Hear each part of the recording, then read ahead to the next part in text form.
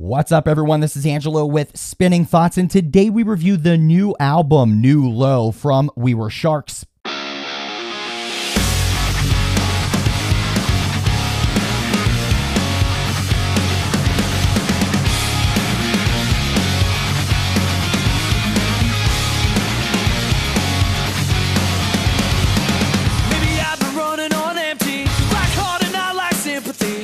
If you enjoy this kind of content, make sure you hit the like button. It really does help. And if you're new here at Spinning Thoughts, make sure you're subscribed with all the notifications so you never miss a thing.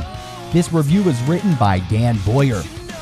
Mainstays of their genre, We Were Sharks return with their latest LP, New Low, out as of May 21 via Revival Recordings.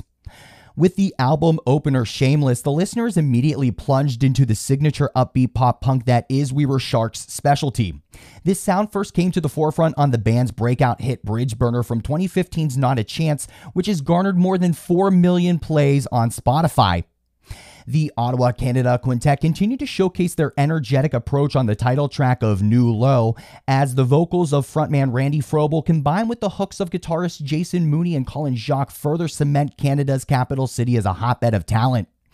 Burning House is the closest thing to a ballad on the record, while Ashley Part 2 continues the saga started on 2018's Lost Touch.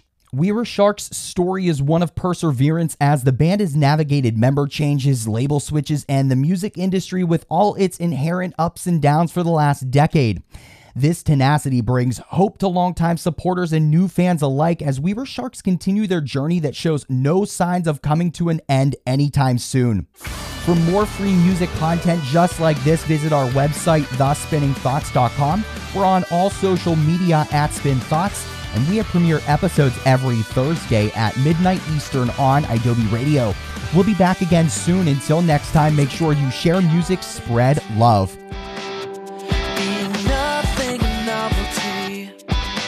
You said, look at all the stars you can see right now.